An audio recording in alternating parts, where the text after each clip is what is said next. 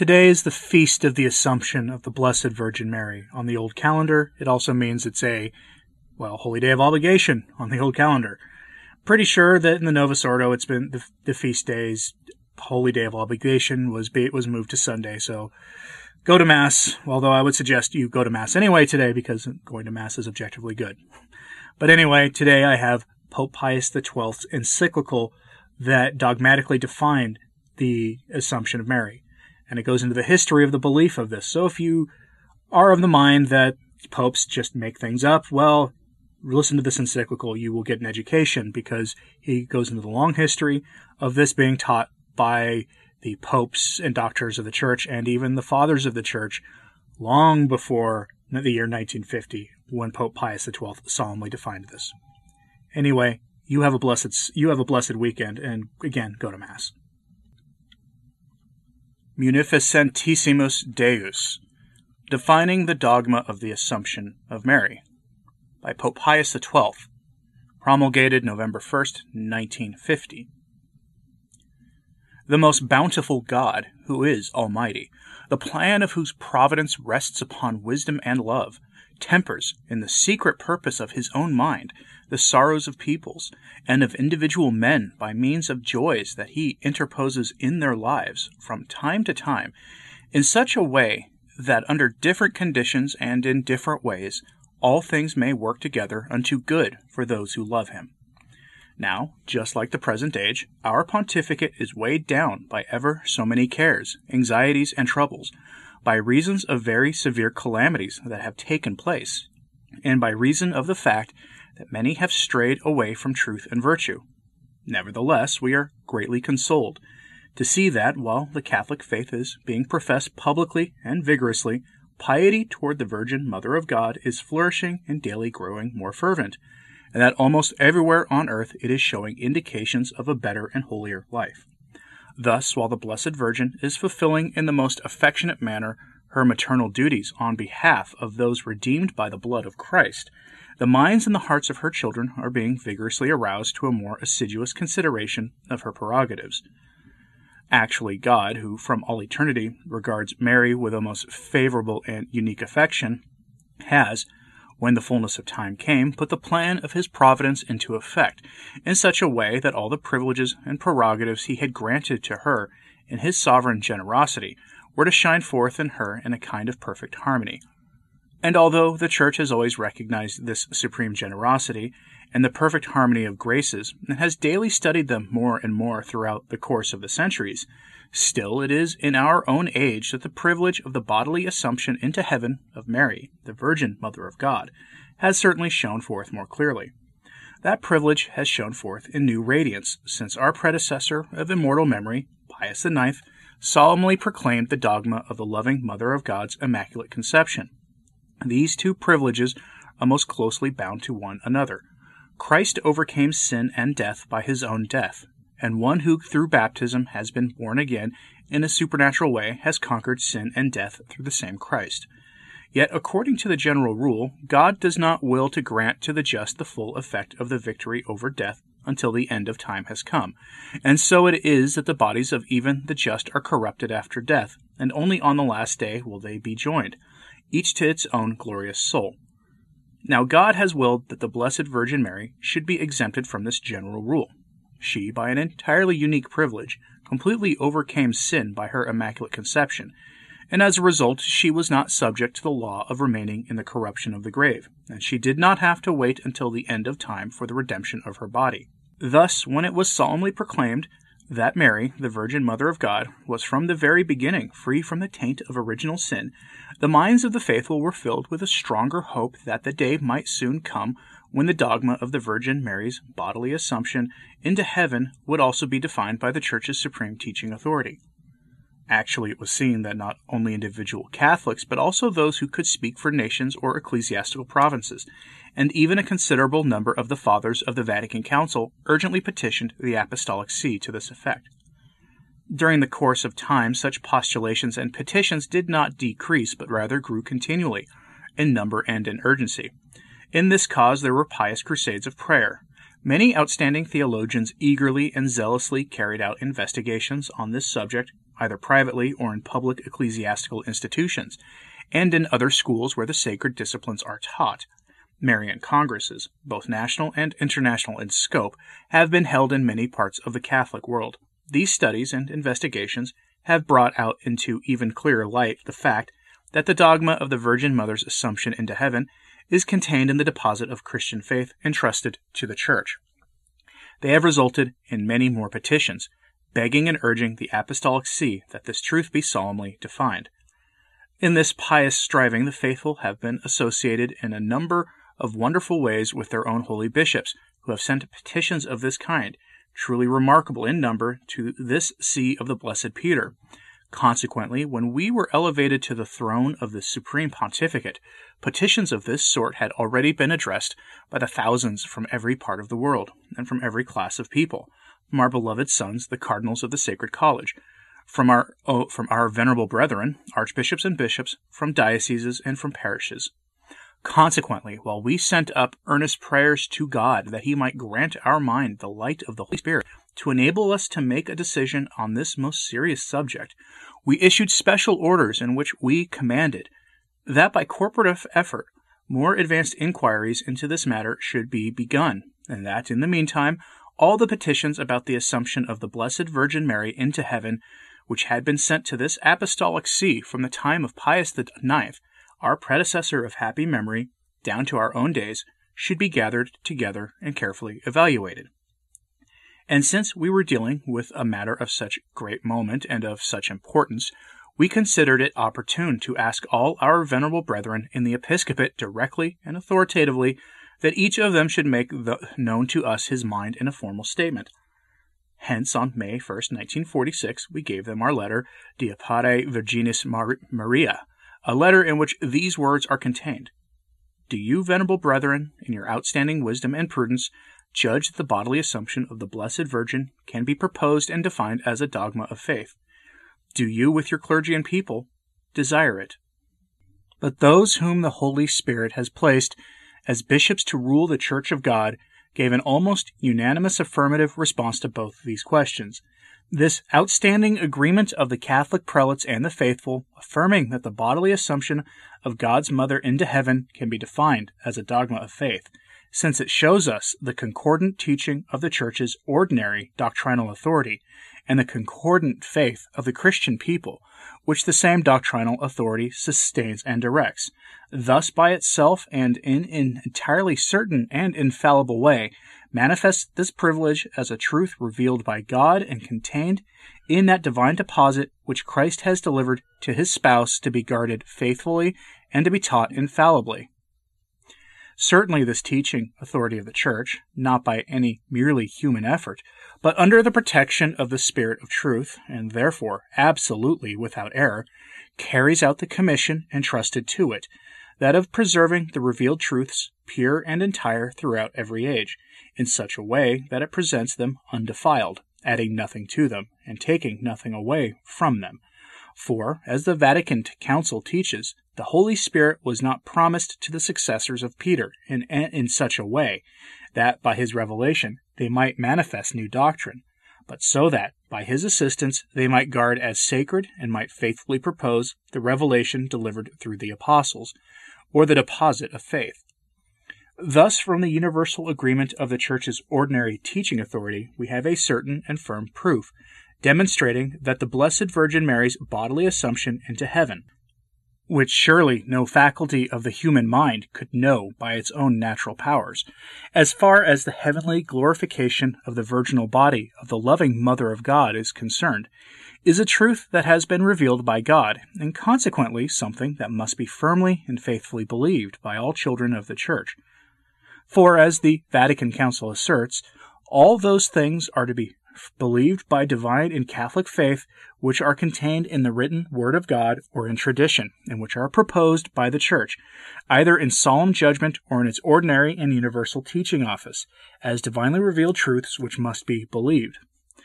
Various testimonies, indications, and signs of this common belief of the Church are evident from remote times, down through the course of the centuries, and this same belief becomes more clearly manifest from day to day. Christ's faithful, through the teaching and leadership of their pastors, have learned from the sacred books that the Virgin Mary, throughout the course of her earthly pilgrimage, led a life troubled by cares, hardships, and sorrows, and that, moreover, under the cross of her divine Son, our Redeemer. In the same way, it was not difficult for them to admit that the great Mother of God, like her only begotten Son, had actually passed from this life. But this in no way prevented them from believing and from professing openly that her sacred body had never been subject to the corruption of the tomb, and that the august tabernacle of the divine Word had never been reduced to dust and ashes. Actually, enlightened by divine grace and moved by affection for her, God's mother and our own dearest mother, they have contemplated in an ever clearer light the wonderful harmony and order of those privileges, which the most provident God has lavished upon this loving associate of our Redeemer, privileges which reach such an exalted plane that, except for her, nothing created by God other than the human nature of Jesus Christ has ever reached this level. The innumerable temples which have been dedicated to the Virgin Mary assumed into heaven clearly attest this faith. So do those sacred images, exposed therein for the veneration of the faithful, which bring this unique triumph of the Blessed Virgin before the eyes of all men. Moreover, cities, dioceses, and individual regions have been placed under the special patronage and guardianship of the Virgin Mother of God, assumed into heaven. In the same way, religious institutes, with the approval of the Church, have been founded and have taken their name from this pilgrimage. Nor can we pass over in silence the fact that in the Rosary of Mary, the recitation of which this Apostolic See so urgently recommends, there is one mystery proposed for pious meditation, which, as all know, deals with the Blessed Virgin's Assumption into heaven.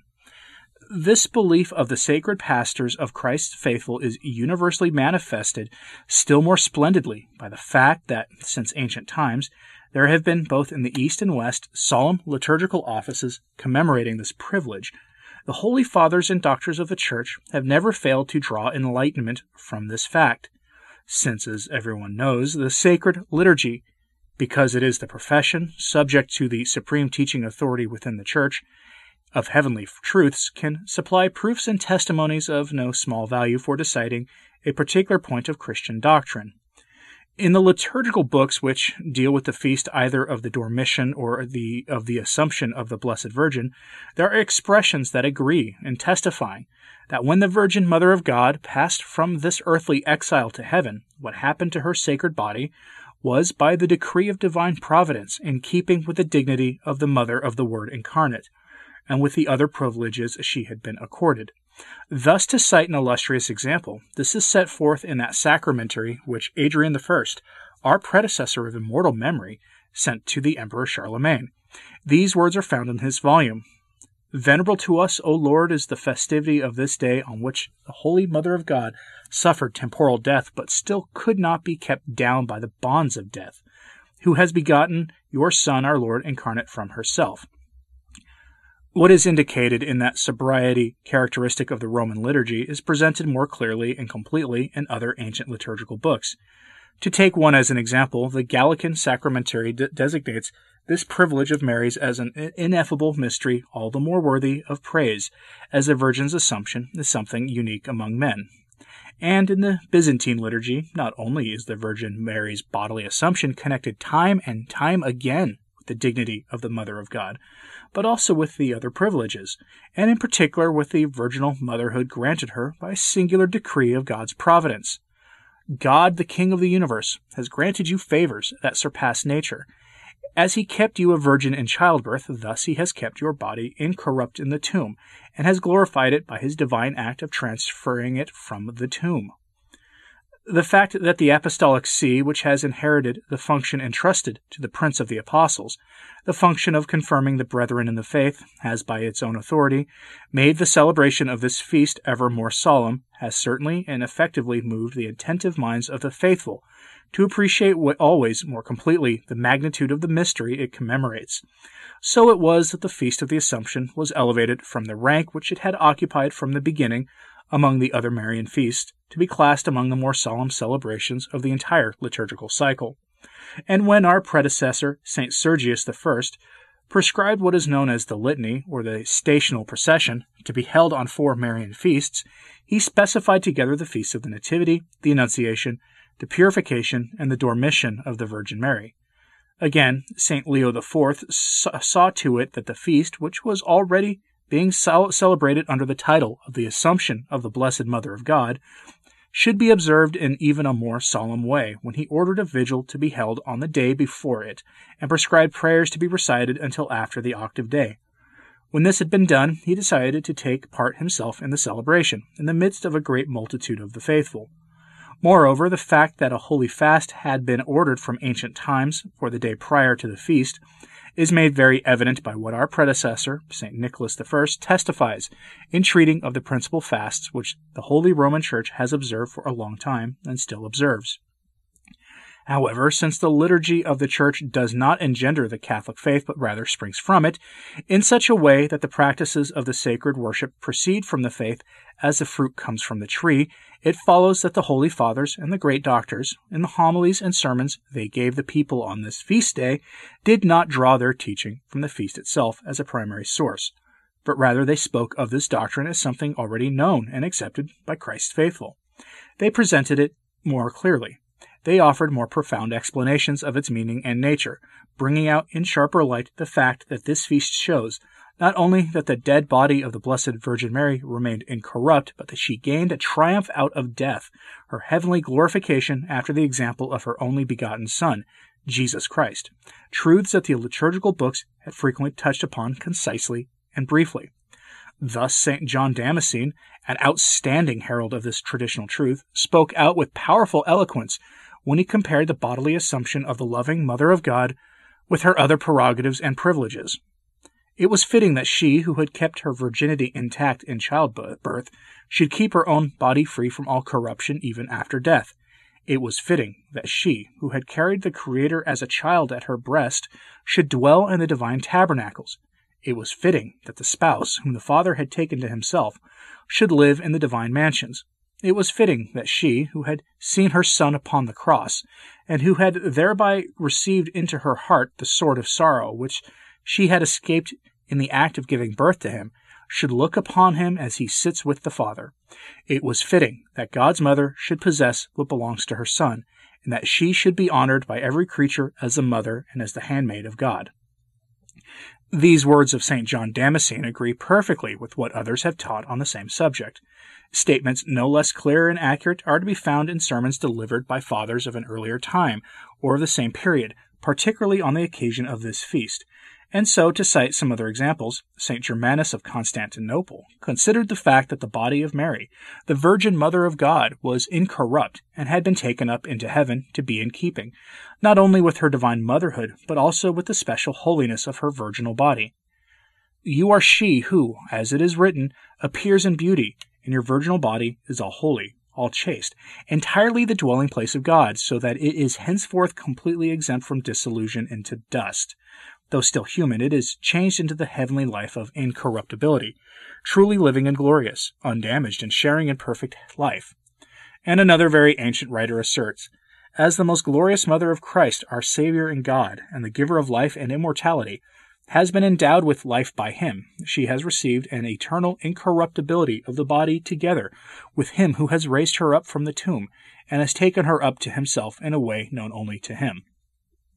When this liturgical feast was being celebrated ever more widely and with ever-increasing devotion and piety, the bishops of the Church and its preachers, in continually greater numbers, considered it their duty openly and clearly to explain the mystery that the feast commemorates, and to explain how it is intimately connected with the other revealed truths. Among the scholastic theologians there have not been lacking those who, wishing to inquire more profoundly into the divine revealed truths and desirous of showing the harmony that exists between what is termed the theological demonstration and the Catholic faith, have always considered it worthy of note that this privilege of the Virgin Mary's Assumption is in wonderful accord with those divine truths given us in Holy Scripture. When they go on to explain this point, they adduce various proofs to show light on this privilege of Mary. As the first element of these demonstrations, they insist upon the fact that out of filial love for his mother, Jesus Christ has willed that she be assumed into heaven. They base the strength of their proofs on the incomparable dignity of her divine motherhood and of all those prerogatives which follow from it. These include her exalted holiness, entirely surpassing the sanctity of all men and of the angels, the intimate union of Mary with her Son, and the affection of preeminent love which the Son has for his most worthy mother. Often there are theologians and preachers who, following in the footsteps of the Holy Fathers, have been rather free in their use of events and expressions taken from sacred scriptures to explain their belief in the Assumption. Thus, to mention only a few of the texts rather frequently cited in this fashion, some have employed the words of the psalmist, "Arise, O Lord, into your resting place, you and the ark which you have sanctified," and have looked upon the Ark of the Covenant, built of incorruptible wood and placed in the Lord's temple, as a type of the most pure body of the Virgin Mary, preserved and exempt from all the corruption of the tomb and raised up to such glory in heaven. Treating of this subject, they also describe her as the Queen entering triumphantly into the royal halls of heaven and sitting at the right hand of the divine Redeemer. Likewise, they mention the spouse of the Canticles, that goes up by the desert as a pillar of smoke of aromatical spices, of myrrh and frankincense, to be crowned. These are proposed as depicting that heavenly Queen and heavenly spouse who has been lifted up to the courts of heaven with the divine bridegroom. Moreover, the scholastic doctors have recognized the Assumption of the Virgin Mother of God as something signified, not only in various figures of the Old Testament, but also in that woman clothed with the Son, whom John the Apostle contemplated on the island of Patmos. Similarly, they have given special attention to these words of the New Testament, "Hail, full of grace, the Lord is with you. Blessed are you among women," since they saw, in the mystery of the Assumption, the fulfillment of that most perfect grace granted to the Blessed Virgin, and the special blessing that countered the curse of Eve. Thus, during the earliest periods of scholastic theology, that most pious man, Amadeus, Bishop of Sarme, held that the Virgin Mary's flesh had remained incorrupt, for it is wrong to believe that her body has seen corruption, because it was really united again to her soul, and together with it crowned with great glory in the heavenly courts.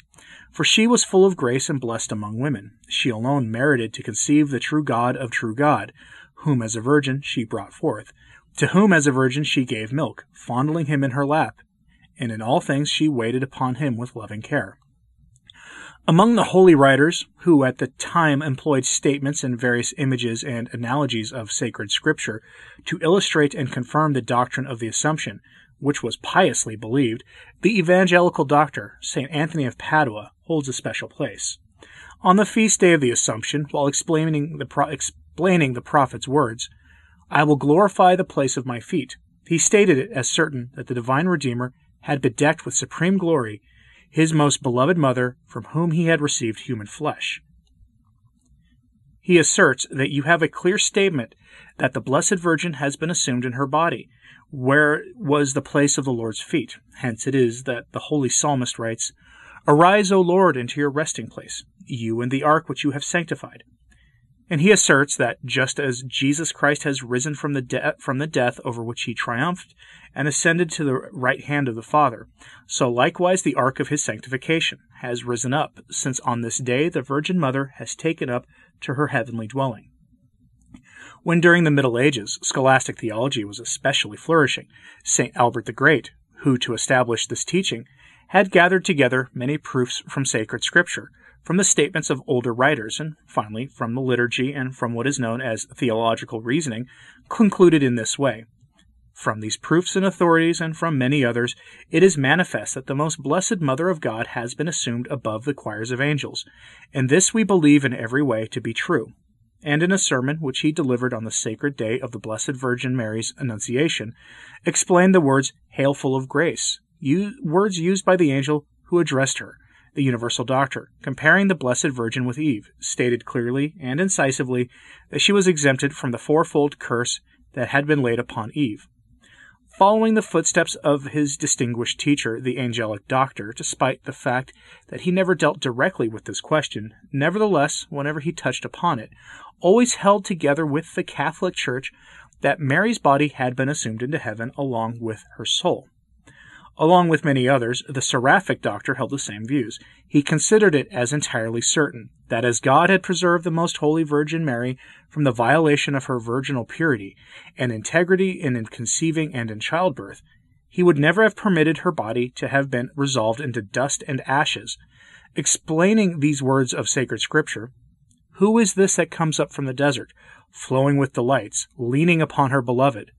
and applying them in a kind of accommodated sense to the Blessed Virgin, he reasons thus: "From this we can see that she is there bodily. Her blessedness would not have been complete unless she were there as a person. The soul is not a person, but the soul, joined to the body, is a person. It is manifest that she is there in soul and in body, otherwise she would not possess her complete beatitude." In the 15th century, during a later period of scholastic theology, St. Bernard of Siena collected and diligently evaluated all that the medieval theologians had said and taught on this question.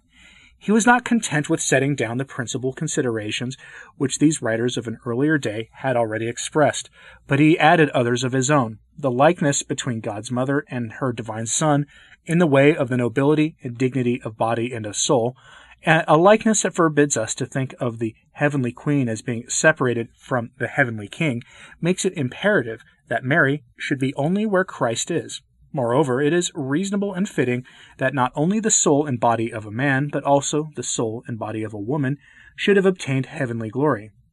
Finally, since the Church has never looked for the bodily relics of the Blessed Virgin, nor proposed them for the veneration of the people, we have a proof on the order of a sensible experience. The above-mentioned teachings of the Holy Fathers and of the doctors have been in common use during more recent times.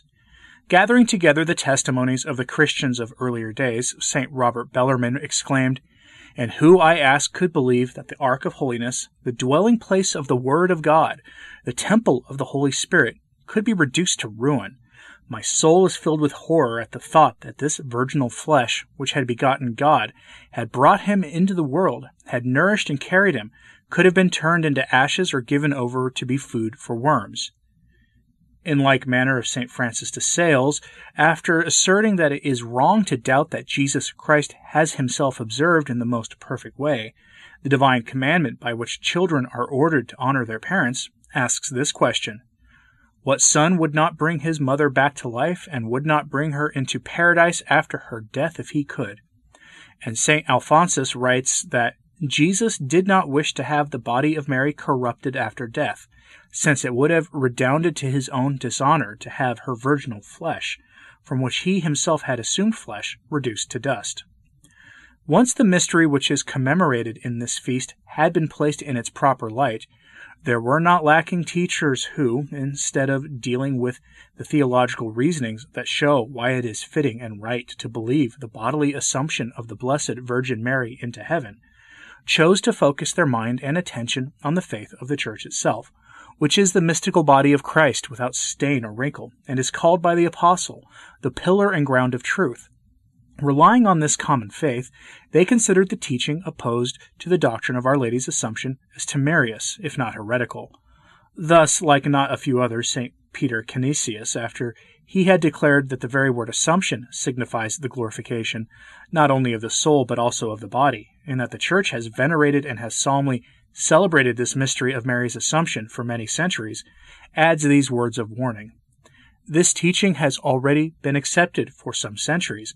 It has been held as certain in the minds of the pious people, and it has been taught to the entire Church in such a way that those who deny that Mary's body has been assumed into heaven are not to be listened to patiently,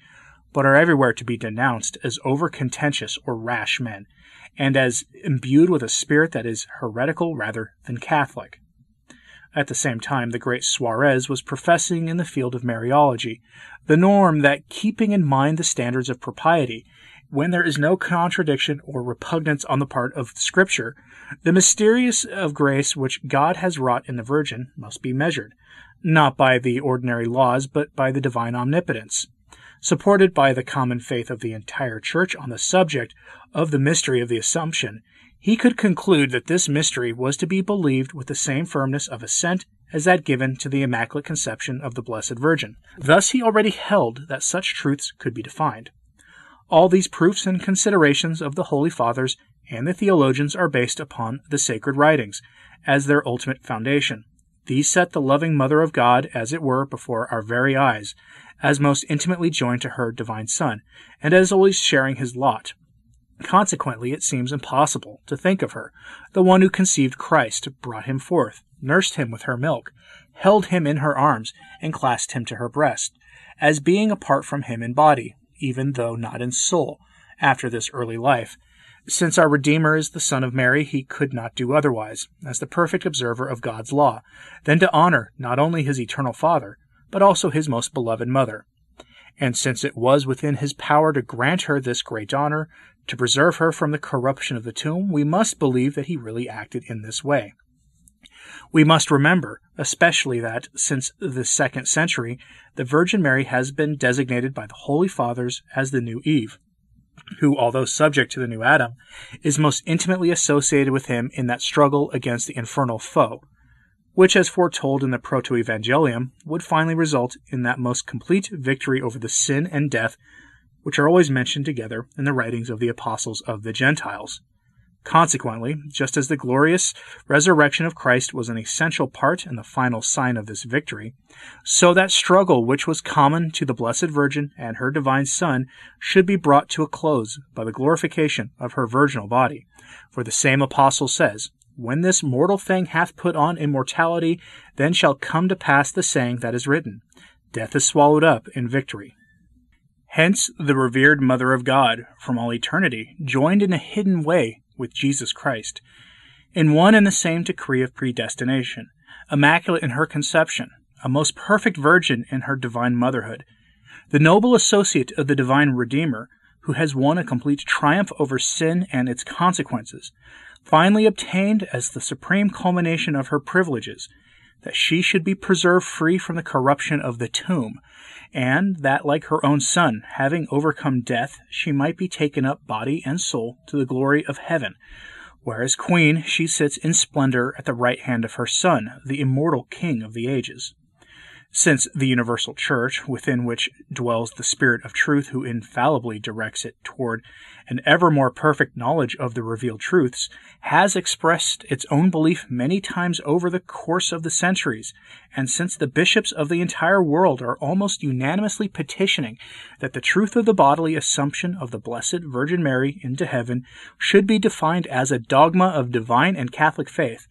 this truth, which is based on the sacred writings, which is thoroughly rooted in the minds of the faithful, which has been approved in an ecclesiastical worship from the most remote times, which is completely in harmony with the other revealed truths, and which has been expounded and explained magnificently in the work, the science, and the wisdom of the theologians, we believe that the moment appointed in the plan of divine providence for the solemn proclamation of this outstanding privilege of the Virgin Mary has already arrived. We, who have placed our pontificate under the special patronage of the Most Holy Virgin, to whom we have had recourse so often in times of grave trouble, who have consecrated the entire human race to her immaculate heart in public ceremonies, and who have time and time again experienced her powerful protection, are confident that this solemn proclamation and definition of the Assumption will contribute in no small way to the advantage of human society, since it redounds to the glory of the most blessed Trinity, to which the Blessed Mother of God is bound by such singular bonds. It is to be hoped that all the faithful will be stirred up to a stronger piety toward their Heavenly Mother,